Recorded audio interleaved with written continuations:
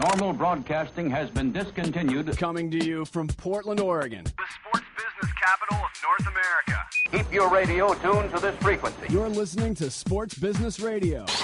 Now, your host, I tell you, I've never seen anything like that guy. Brian Berger. Thanks for checking out the only show in the country dedicated to covering the business side of sports. Glad you could join us this week. In segment 3, we're going to catch up with John Wartime of Sports Illustrated. He's got an interesting new book out called Running the Table, The Legend of Kid Delicious, the Last Great American Pool Hustler. We're also going to chat some tennis with Wartime, who covers tennis for Sports Illustrated.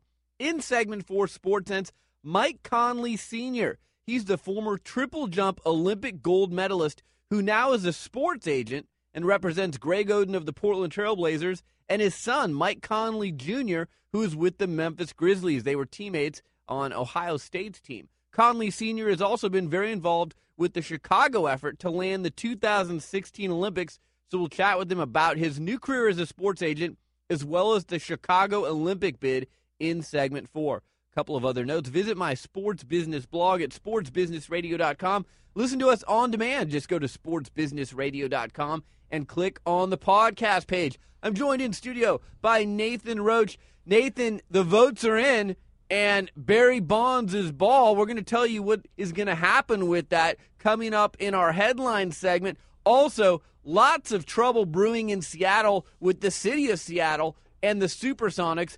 And Michael Vick, we're going to do a Caught in the Crosslights. This guy never ceases to amaze me, Nathan. Oh, it's unbelievable. I know we'll go into great detail on Caught in the Crosslights. As far as the Barry Bonds ball, another thing I know we'll mention in headlines, I voted to have it blasted into space. Now, whether or not that's going to happen, we'll tell you. What did you vote? I also voted to have it blasted into space. And as I said, I would have liked to have seen O.J. Simpson and a few other players. I guess you could probably add Michael Vick, Barry Bonds. I say blast them all into outer space, but obviously that's probably not going to happen. Maybe the ball will be blasted into outer space, but unfortunately some of these athletes won't be blasted into outer space. But it's been a busy week in sports business, and LeBron James, he's going to be hosting Saturday Night Live this weekend. For those of you getting our show on Saturdays, you're going to want to tune into that tonight. You know, LeBron's a pretty good actor. We've had Lynn Merritt from Nike on this show, and he had the audacity to say last time he was on this show that LeBron is a better actor than he is a basketball player. That's pretty impressive. Well, he's so charismatic, it doesn't surprise me. I'll have to tune in. He's going to have a long way to go to top Peyton Manning's performance on Saturday Night Live. We've got Sports Business Radio headlines coming up next. You're listening to Sports Business Radio. I'll be right back. This is Brian Berger from Sports Business Radio. I know many of our listeners dream of a job in the sports industry but don't know where to begin. To me, it's an easy call. Go where sports business education got its start, at the Warsaw Sports Marketing Center at the University of Oregon.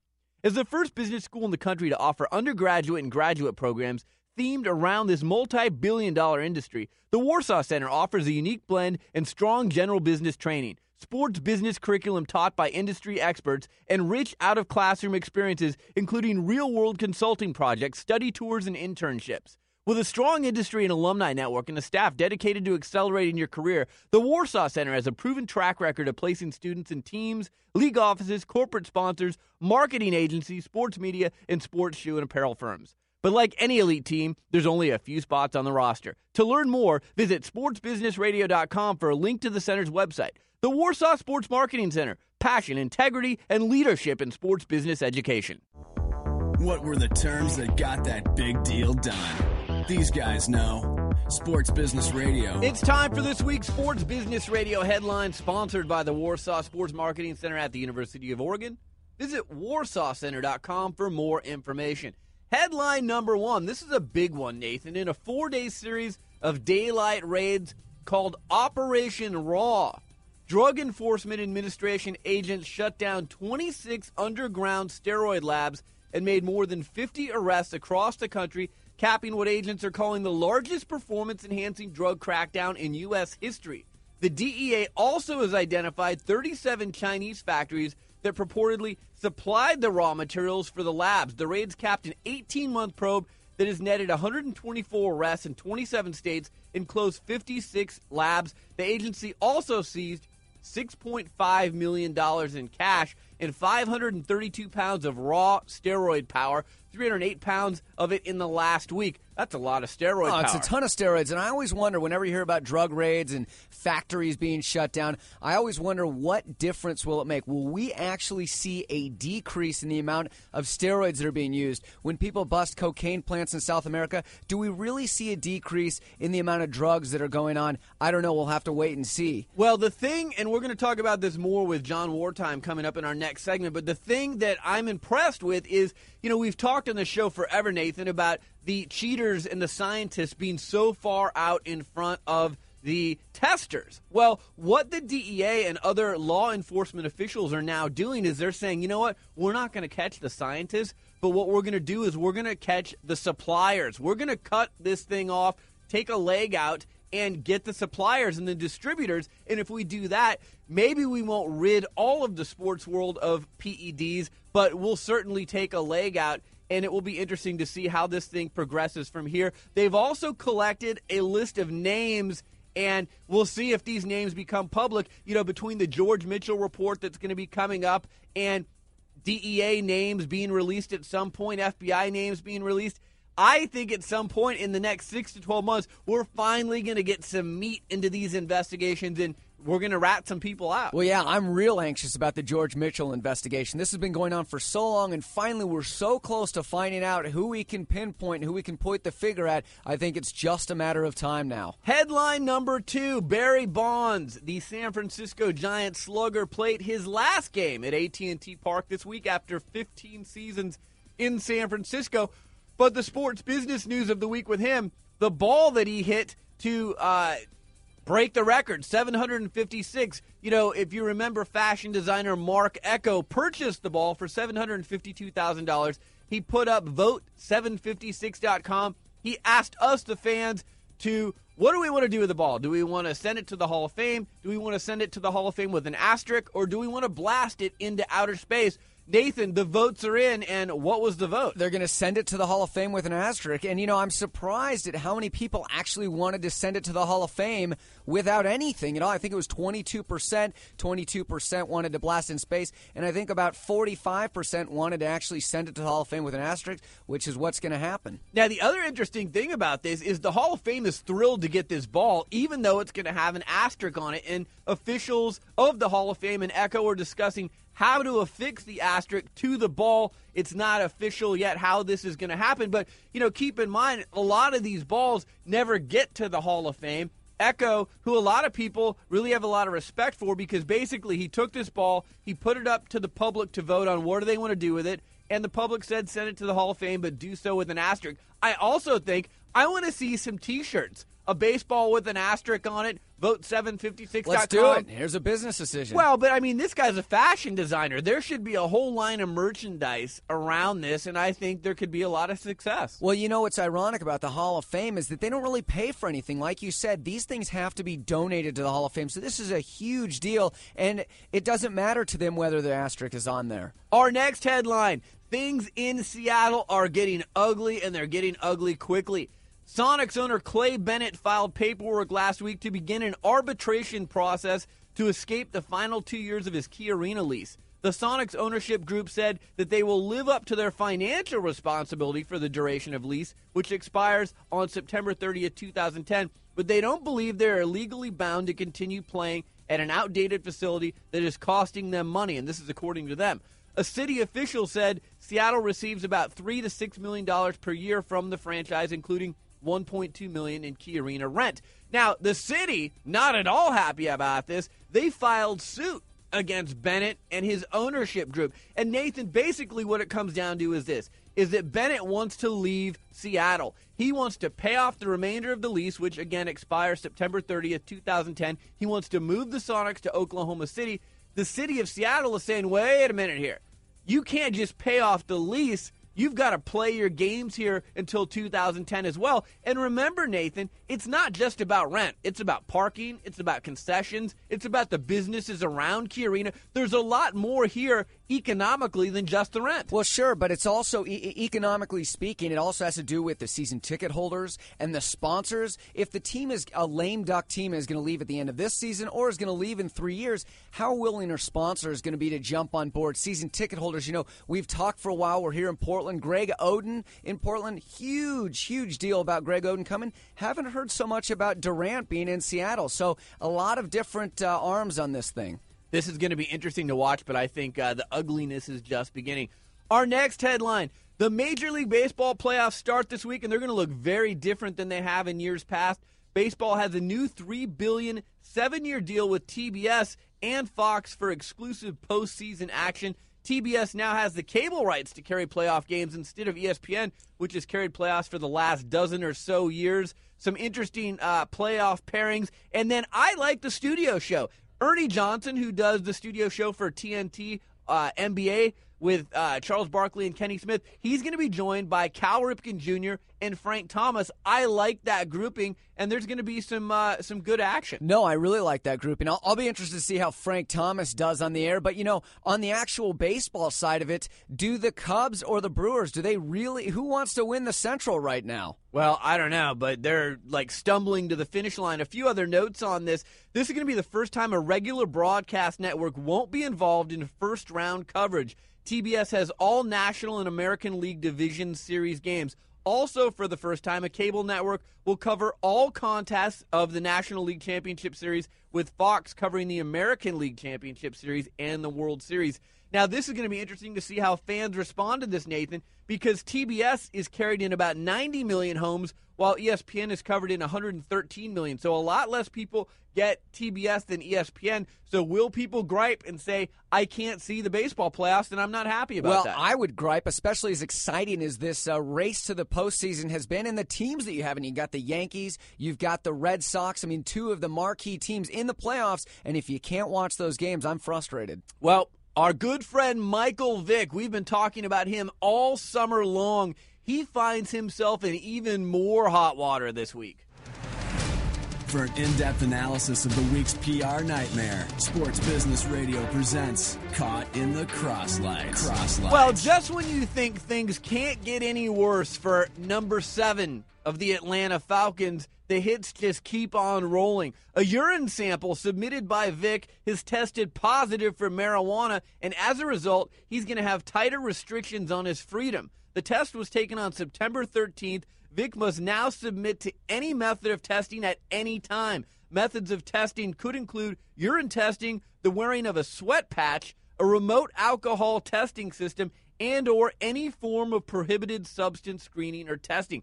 Vic must also participate in a program of inpatient or outpatient substance therapy, and he's on house arrest every day between 10 p.m. and 6 a.m. So, again, some people say, well, gosh, he's getting ready to go to the Slammer anyways. If he wanted to take a few puffs and relax and get ready to go to prison, it's not that big of a deal. But when you are going to prison, they tell you, we may drug test you. They drug tested him, and just a few weeks ago, he failed the drug test. Well, you know what? Let me just play the devil's advocate for just a second. If Michael Vick had been smoking a lot of marijuana over the course of who knows how long, it could still be in his system long before he gave that speech, the heartfelt speech. He might not have done anything after that. So I'm not defending him, but I'm saying there is that possibility. Well, Vick pleaded guilty in August to a federal dogfighting charge. He's set to be sentenced on December 10th.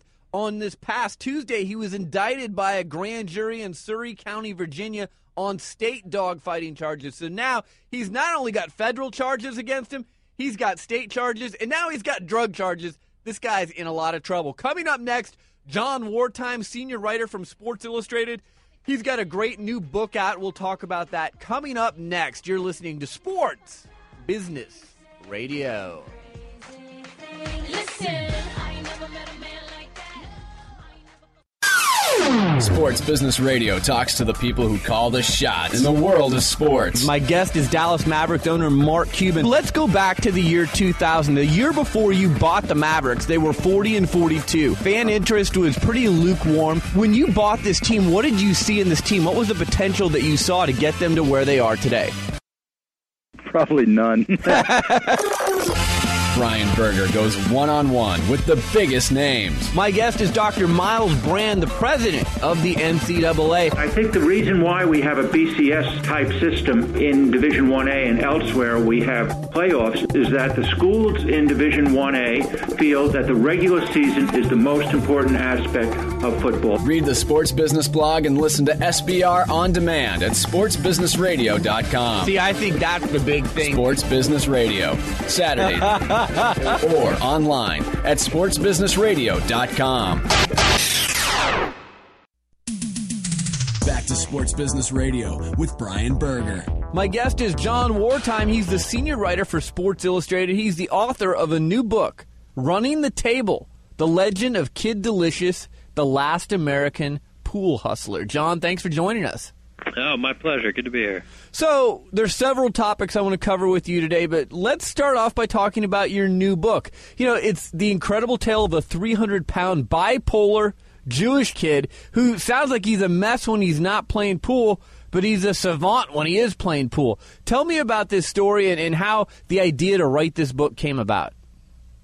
Well, the book actually grew out of an SI story. I was reading it was the Wall Street Journal a few years ago, and they were talking about some pool tournament at Grand Central Station, and they just referenced in passing, hey, there was this overweight pool hustler who said he made $200,000 hustling last year. He lost in the semifinals, and then, in the final, Brian Berger beat, Rasheed Wallace, and they sort of went on to the tournament. I said, I don't care who won this pool tournament. I want to know more about the 350-pound kid who made $200,000 last year hustling. So I tried. Luckily, this guy's last name is Basovich, so it was easy to get him in the phone book or on Switchboard, and tracked him down. And he was just great, and it was a whole different world. And he's a great personality. I mean, you just can't make this stuff up. But also, it was just a whole different culture than I'm used to, and I had fun writing the SI story, and then I figured I had enough material left over. I may as well sort of spin it into a book.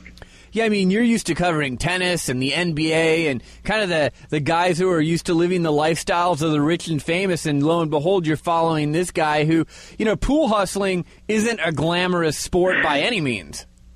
No, and you're right. These are guys who drive, hours out of the way to avoid paying a bridge toll. A little different than your average NBA, even the minimum salary in the NBA. But no, that was part of the appeal. I mean, the finances of this whole world are just fascinating. But it was also nice to sort of deal with athletes who, you weren't going through agents and handlers when you dealt with these guys. That's for sure. So pool hustling, it's an interesting lifestyle. Like you said, it's a subculture. How do people go about hustling people? Because, again, you've got to almost like sandbag it so they don't think you're that good, and then you hustle them and you take their money and you're on to the next town so people don't discover who you are. Yeah, I mean, the Internet's killing these guys, which is part of the story. The technology's really beating up the pool. You used to go for years and no one would know who you were. Now you beat someone, you beat someone at 3 in the morning, and by the time the sun comes up, it's on some message board. So, yeah, I mean, sandbagging is part of it. And this guy, Kid Delicious, was great. I said was. He's only 29 years old. No, he's this disarming guy who's, probably weighs north of 300 pounds. So he didn't look like your average pool. Everyone sort of said, no way can the fat guy beat me, and he'd walk off with big money. But, what's happened now is a lot of times now it's just basically two guys gambling. That you know how good the other guy is, and he knows how good you are, and you just find a backer and put $10,000 on a couple games and go. It's harder and harder to sort of lay in the weeds. If you're a good pool hustler, how much can you make a year? Well, no one's ever lost a game of pool. No, I mean, it's sort of hard to come by honest answers because no one actually tells you about the losses. Right. But it costs. They say basically you got to win. They say you basically have to win 3 out of 4 just to sort of make your nut, just to sort of pay for gas and motels and that kind of thing. But I mean, Danny Kid Delicious, he had some nights where he he could make $25,000 in a night under the right circumstances. When he says he was making six figures hustling in a year, I find that pretty believable. And I mean, these guys are on the road all year long. This is what they do, right? Oh yeah, I mean, in some ways, it's the most depressing thing you could ever imagine. You're spending Thanksgiving at Denny's because there's a guy playing at the local pool hall who you're trying to set up. But no, I mean, it's the stories just never end in this world. So I see where the film rights to your book were optioned by Lionsgate. It looks like it might be turned into a movie. How's that coming along? Well, that's the hope. I mean, that would be great. And, I think this thing sure lends itself to that. When you get a book contract, I was just telling this to someone else. When you get a book contract, you can be pretty sure eventually there's going to be a book with your name on the spine. When you get a movie contract, there's no guarantee like that. So this has been an education, not just in the pool world, but in Hollywood too. But fingers are crossed. So here's the question: if you get to cast Kid Delicious, who would you have play him? Oh man, you watch what's now I'm flipping out on the name, 30 Rock? Or you watch? Sometimes I'm not an avid viewer, but I sometimes watch it. You know that Judah Friedland? This kid isn't going to get played by an A-list actor, right? Yeah. Everybody said Chris Farley was sort of an obvious, and it's sort of the same, goofy plus-size personality. There's this guy Judah Friedlander, though, this guy Dan Fogler, someone else that they've apparently been thinking about. So, well, I was going to say you better think about that question because they might ask you for some consultation. Yeah, I don't think we're going A-list. I don't think Russell Crowe is the 350-pound pool hustler. He'd have to put on a lot of weight. My guest is John Wartime. He's a senior writer for Sports Illustrated. He's the author of the new book, Running the Table, The Legend of Kid Delicious, The Last American Pool Hustler. All right, John, I want to talk to you about some other things besides the book. I know you've been on top of this, performance-enhancing drug stories. You've been deep into covering this. We saw this week, big raid, lots of mom-and-pop suppliers busted. Give me the latest on where we are with this story. Well, it was funny. This DEA raid that they announced on Monday was just huge in terms of the scope of it. But it was to me it was interesting that, big-time raid, but there weren't any pro athletes named. So, we're talking about guys basically getting supplies from China and having the ability to make this stuff in their basement, and the numbers were just phenomenal. The arrests were phenomenal, but they didn't mention that, Baltimore Orioles left fielder, so the story kind of died. I think between this and the raids we saw in Florida and this sort of drumbeat of news, I think people are finally catching on to just how big a problem this is, not just steroids, but human growth hormone too. But what happened last week, it was sort of a little bit like, the Darfur crisis versus Paris Hilton. That you had this big DEA raid that was this huge global sort of dragnet, and no one really picked it up. But the minute some guy on the Toronto Blue Jays has his name on a bottle, that becomes a hot story. So it's interesting that sort of to the sports fan, I think it's the names that are driving this, but to the agents, this is a huge deal. John, I'm interested to get your take on this. For a long time on this show, we've said that the scientists are so far out in front of the cheaters. They're developing the next HGH or next drug. And, obviously, the people who are trying to get the cheaters don't know what that drug is. It seems like what's happening now, though, is that the law enforcement officials, in this case the DEA, are trying to cut off the suppliers and the distributors. And they figure if they cripple those people, they might have a chance at, not ending the problem, but at least taking a leg away. Yeah, no, I think that's exactly what's happened. With all these guys, there haven't been any positive tests. Rodney Harrison of the Patriots and, Troy Gloss and Rick Ankiel. These guys are not testing positive for drugs. They're just getting clipped, and their names have come up because they've been sort of caught in this network. Names have been coming through the pipeline. And I think you're right. I think, we saw this with Balco, too, that the cheating is pretty far ahead of the testing right now, not just the science, but also sort of legally. Baseball, look at the problems they have with the union just getting to administer these tests. And what they've been doing now is going after these supply routes and finding these distribution lists. And, whether, obviously from the league's perspective, they would rather have a positive test than just simply some guy's name on a mailing list. But this latest, I think you're right that it's.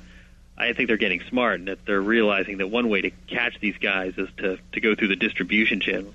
Last question on this topic. George Mitchell, obviously, he was hired by Major League Baseball to lead an independent investigation. He's been working on this thing forever. He's interviewed Jason Giambi. He has talked to Kirk Radomski, the Mets clubhouse attendant that seems to have some name. Between Jason Grimsley and Kirk Radomski, do you think we're going to see any bite to this report that George Mitchell submits in the not-too-distant future? Well, that's sort of the $64 million. That's what everybody's sort of waiting to hear. That it's been a lot of talk. We keep hearing about so-and-so being forced to meet with George Mitchell, but what he does with this information is going to be interesting. And also, does Jason Grimsley giving you a couple of names of guys who he suspects use HGH, what sort of powers are we going to give Mitchell in Major League Baseball, even if they have some information? This has really been interesting because so far, I think, at least from a public relations standpoint, this has been a disaster. You bring the guy in, he doesn't have subpoena power, and so far it's not as though anyone's been sanctioned because of George Mitchell getting their story. It's sort of put up or shut up time, and I think the Kurt Radomski stuff is interesting because here's a guy who's played. This is there's a guilty plea here. This isn't just conjecture. When a guy who's pled guilty is feeding you names, I think that's pretty meaningful, and it'll be interesting to see what baseball finally announces because I think everybody feels like they're due to do something. Yeah, won't it be interesting if a clubhouse attendant ends up being the biggest whistleblower on baseball players? John, we've got a few minutes left. Let's talk some tennis.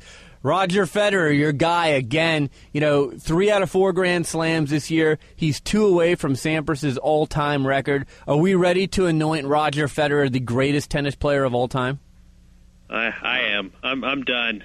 He's, you sort of tried to be prudent. You tried to respect Sampras, and you tried to hold out and sort of say, well, he's on the way there, but he's not there yet. But I'm pretty much, I'm pretty much ready to give him that crown right now. It's just a joke what he's done these last 4 or 5 years. And, the one knock against the guy is that he's never won the French Open. But, Sampras used to go to Paris and play the French Open. He'd be lucky to win a few rounds. This guy's reached the finals 2 years in a row. So, yeah, as far as I'm concerned, we're pretty much done with that discussion. Yeah, he's appeared in 10 straight Grand Slam finals, and I think he's the only guy to win 3 Grand Slams 3 or more times, which is just ridiculous. So the Williams sisters, they kind of rebounded this year. We saw Serena win the Australian, Venus won Wimbledon. Do you think the Williams sisters, after having some injuries, do you think they're back on track for the long term, or was that a flash in the pan this year? Yeah, I think this is just this is how it's going to be the rest of their careers. That they sort of fly in, and when the stars align and they feel like playing and their bodies are healthy, they can beat anyone. And then, Serena didn't do a whole lot after winning the Australian Open, and Venus's results outside of Wimbledon haven't been particularly remarkable. I think, it's sort of an interesting prototype in sports, but they're just kind of the part-time players, and when they feel like going strong, they're great, and then they'll drift away for 6 months. But I don't think they're going to be like Federer. I just don't think they have it in them physically or just sort of emotionally as personalities to sort of commit themselves and win 3 Grand Slams. I think it's just going to be if they're hot, they can beat anyone, and if they're not, they can lose to anyone. Well, John, that's all the time we have. Tell people how they can get your new book and when it's coming out. I think officially it's out, and I think you can get this. It's called Running the Table, and I think you can get it certainly on Amazon, but hopefully at your neighborhood bookstore. All right, it's a great read. I encourage everyone to go out and pick up a copy. John, thanks for making time. Always great to catch up with you. Anytime, thanks. You're listening to Sports Business Radio. We'll be right back.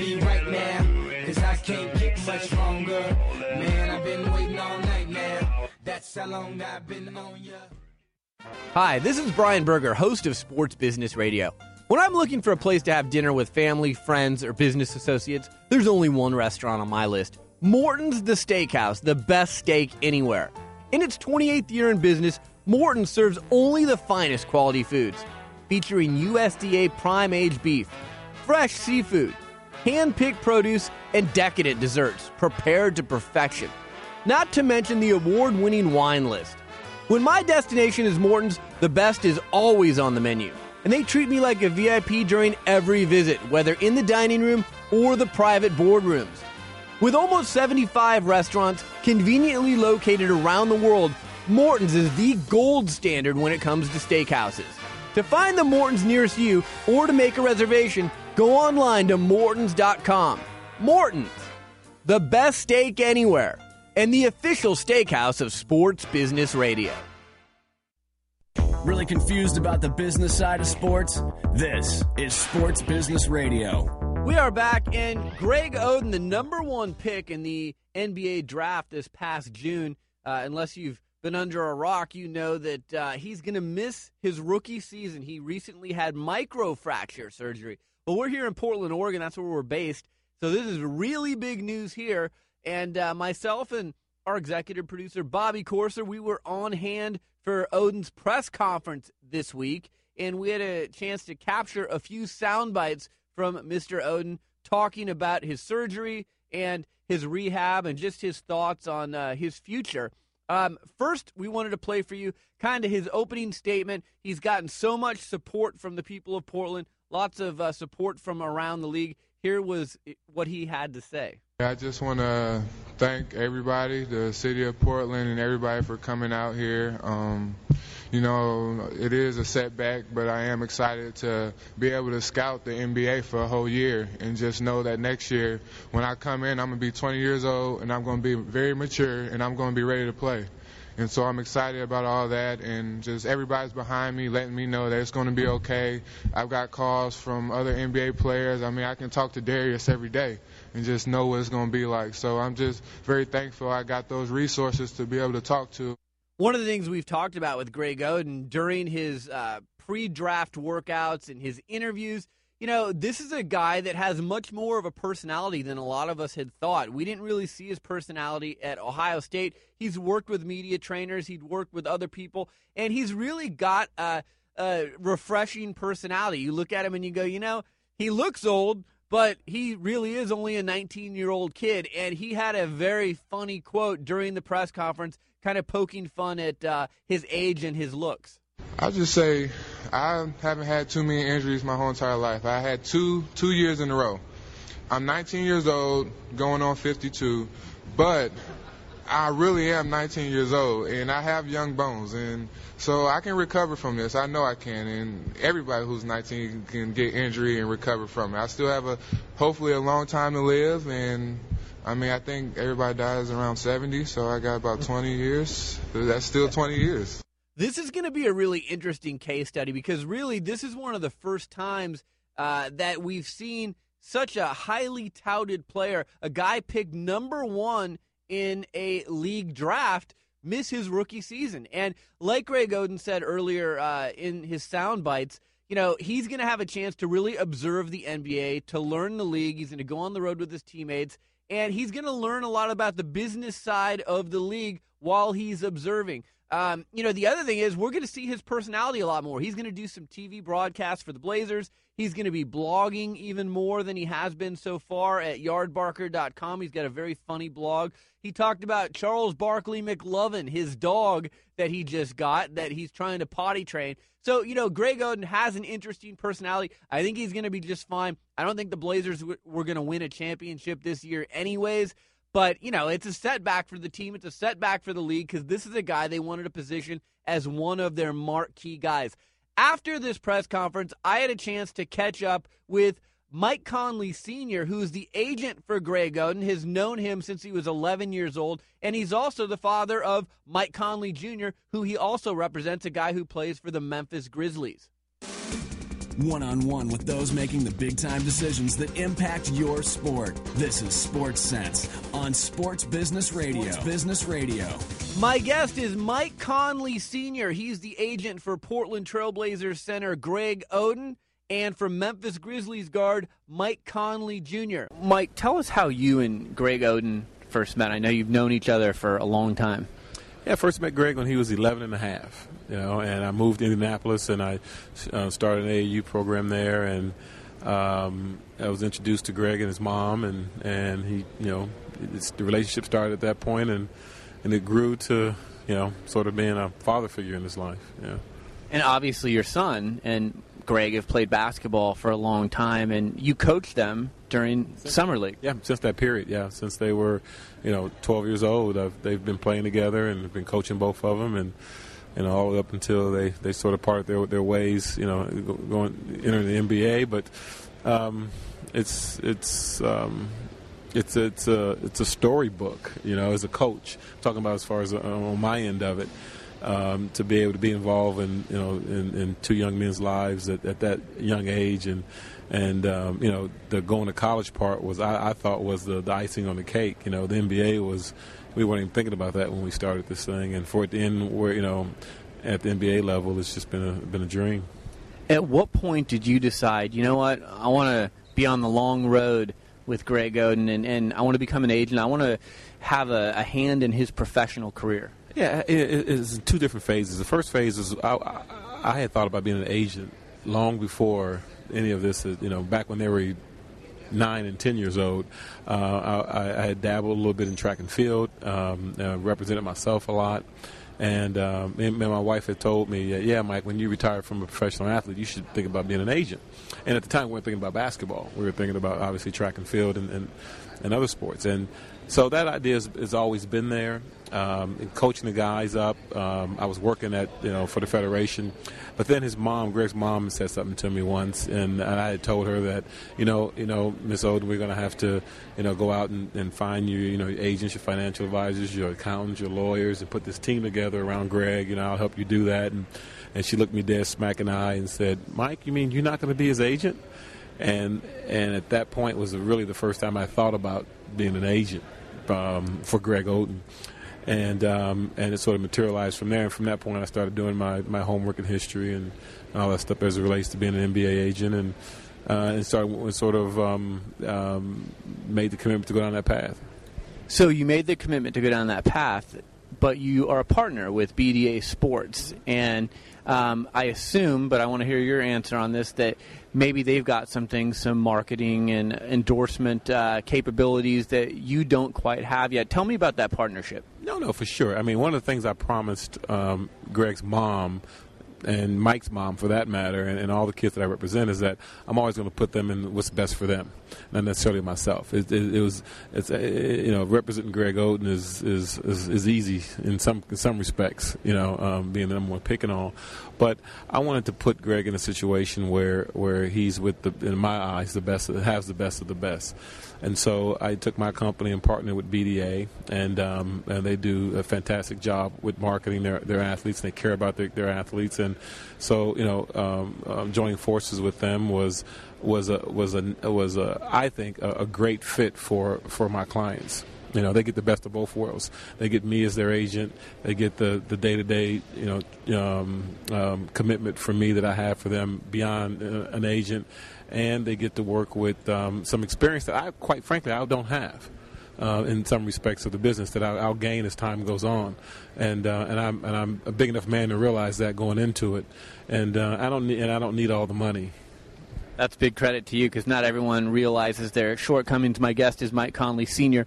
Mike, you're an elite athlete. You're a gold medalist. You're an Olympian. What kind of experience do you have that allows you to mentor Greg Oden, Mike Conley Jr., some of your other clients, because you are an elite athlete? You've been in their shoes. Yeah, exactly. And I used to tell the guys this a lot. Basketball was always my first sport growing up. I grew up in Chicago.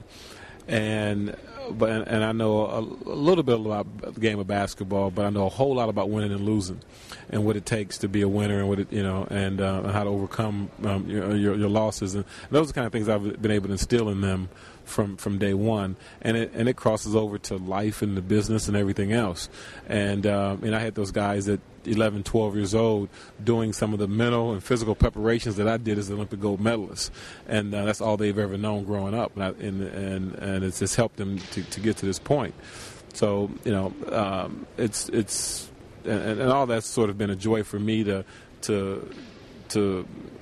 give to them all the knowledge that I've had as a professional athlete, preparing for 3 Olympics and all my business endeavors and stuff. I've been able to instill that in them. And, it's going to, obviously, they'll be able to take that to another level and on the platform that they are now. What do you tell Greg Oden when he gets the bad news that he's got this microfracture surgery and he's out for the year? And it's going to be a long uphill battle. I have no doubt that he's going to get back to 100%. But in the meantime, it's going to be a lot of hard work. It is, but Greg is perfect for this. He's a matter of fact kind of guy, and he can. Greg, he'll just come to you and give you the bad news and say, hey, this is what we got to deal with, and what do I do tomorrow? And but one thing I think has helped him a whole lot is, he felt real bad that this community was so excited about this, and he felt he may have let them down. And for him to get the support he's gotten from the community and from the press here in Portland, he walks out the door, and instead of seeing, all these angry faces looking at Greg, he sees all these, concerned, faces that are, that are concerned about him coming back. And I think that's helped him lift his spirits up so that you can see, the Greg out here doing his press conference today. Because trust me, if it would have been the other way, reversed, it would have been a different person up there talking today. So what's your role during this rehab? I know he respects your opinion. He's going to listen to you. How often will you check in with him, and what will you tell him during this rehab? Yeah, I'm going through that now. I wanted to get a real one of the other reasons I came up here is I wanted to get a real good sense because we really hadn't talked rehab until now, and I wanted to get a real good sense of the do's and don'ts and all that kind of stuff with Greg, and just be another person in his ear, telling him the importance of it. And he said it today in the press conference that he got some of the advice he has from some of the, from the Jason Kidds and of the world was that, hey, just do what the doctors tell you to do. And that's so important. And I want to know what that is so I can be another voice in his ear. So before I let you go, I want to talk to you about the 2016 Olympic effort in Chicago. You've been a big part of that. I think it'd be fantastic. Chicago's such a wonderful city, and it's been since 1996 since the United States has hosted the Olympics. It will be 20 years by the year 2016. Tell me about your role with that and what you think the chances are of Chicago winning that bid. Yeah, for sure. I was approached to come on board and help Chicago in its efforts. It wasn't it was an easy sell. Currently, I'm the president of an organization called World Sports Chicago, which mission is to bring Olympic events into the city of Chicago, including the Olympics and including leading up to the games. And even if we don't get the bid, still stay on board doing that activity. And I was also part of the one of the speakers that actually presented to the USOC when we won our bid, and I'll stay on to maintain and help with international relations and those kind of things. And I think we got a great shot at it. I mean, I think the plan is good, the city's good, it's primed to be in North America again, or in our hemisphere and in the United States, and but there's some good competition out there too. But the more importantly, even though it may be primed to be back in the United States, what helps that even more is that it's the Midwest is hungry for it. Being out in LA again would be just another great event coming to the city. But in Chicago and in the cities that are around it, 60 million people in that within a 7 or 8 hour drive.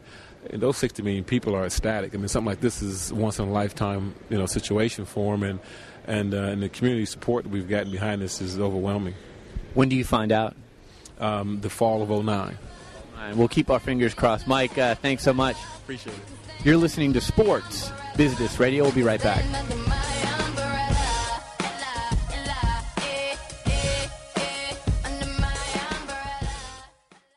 Hi, this is Brian Berger, host of Sports Business Radio.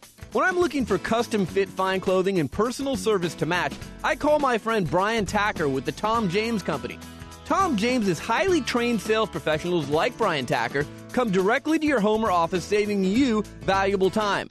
Brian plans and coordinates my wardrobe so I am perfectly attired for any situation, whether it's a TV interview, a press conference, or a fundraiser. The Tom James Company offers over 500 suit fabrics and 250 shirt fabrics, and they carry all the accessories you'll need, from belts and ties to shoes and socks.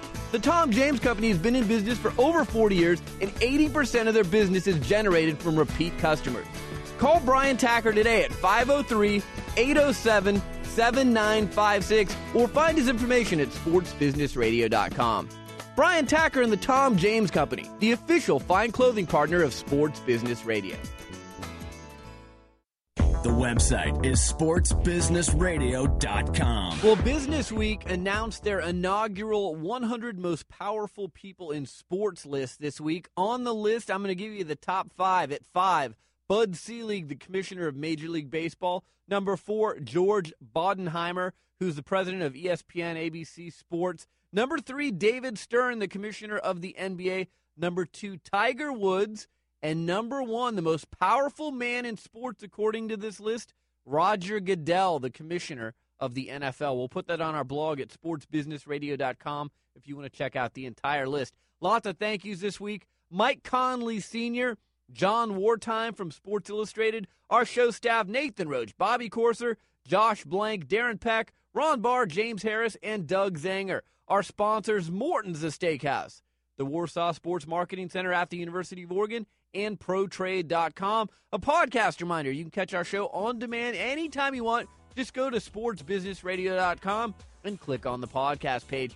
I'm Brian Berger. Have a great rest of your weekend, a fantastic week ahead. We'll see you next weekend. You've been listening to Sports Business Radio.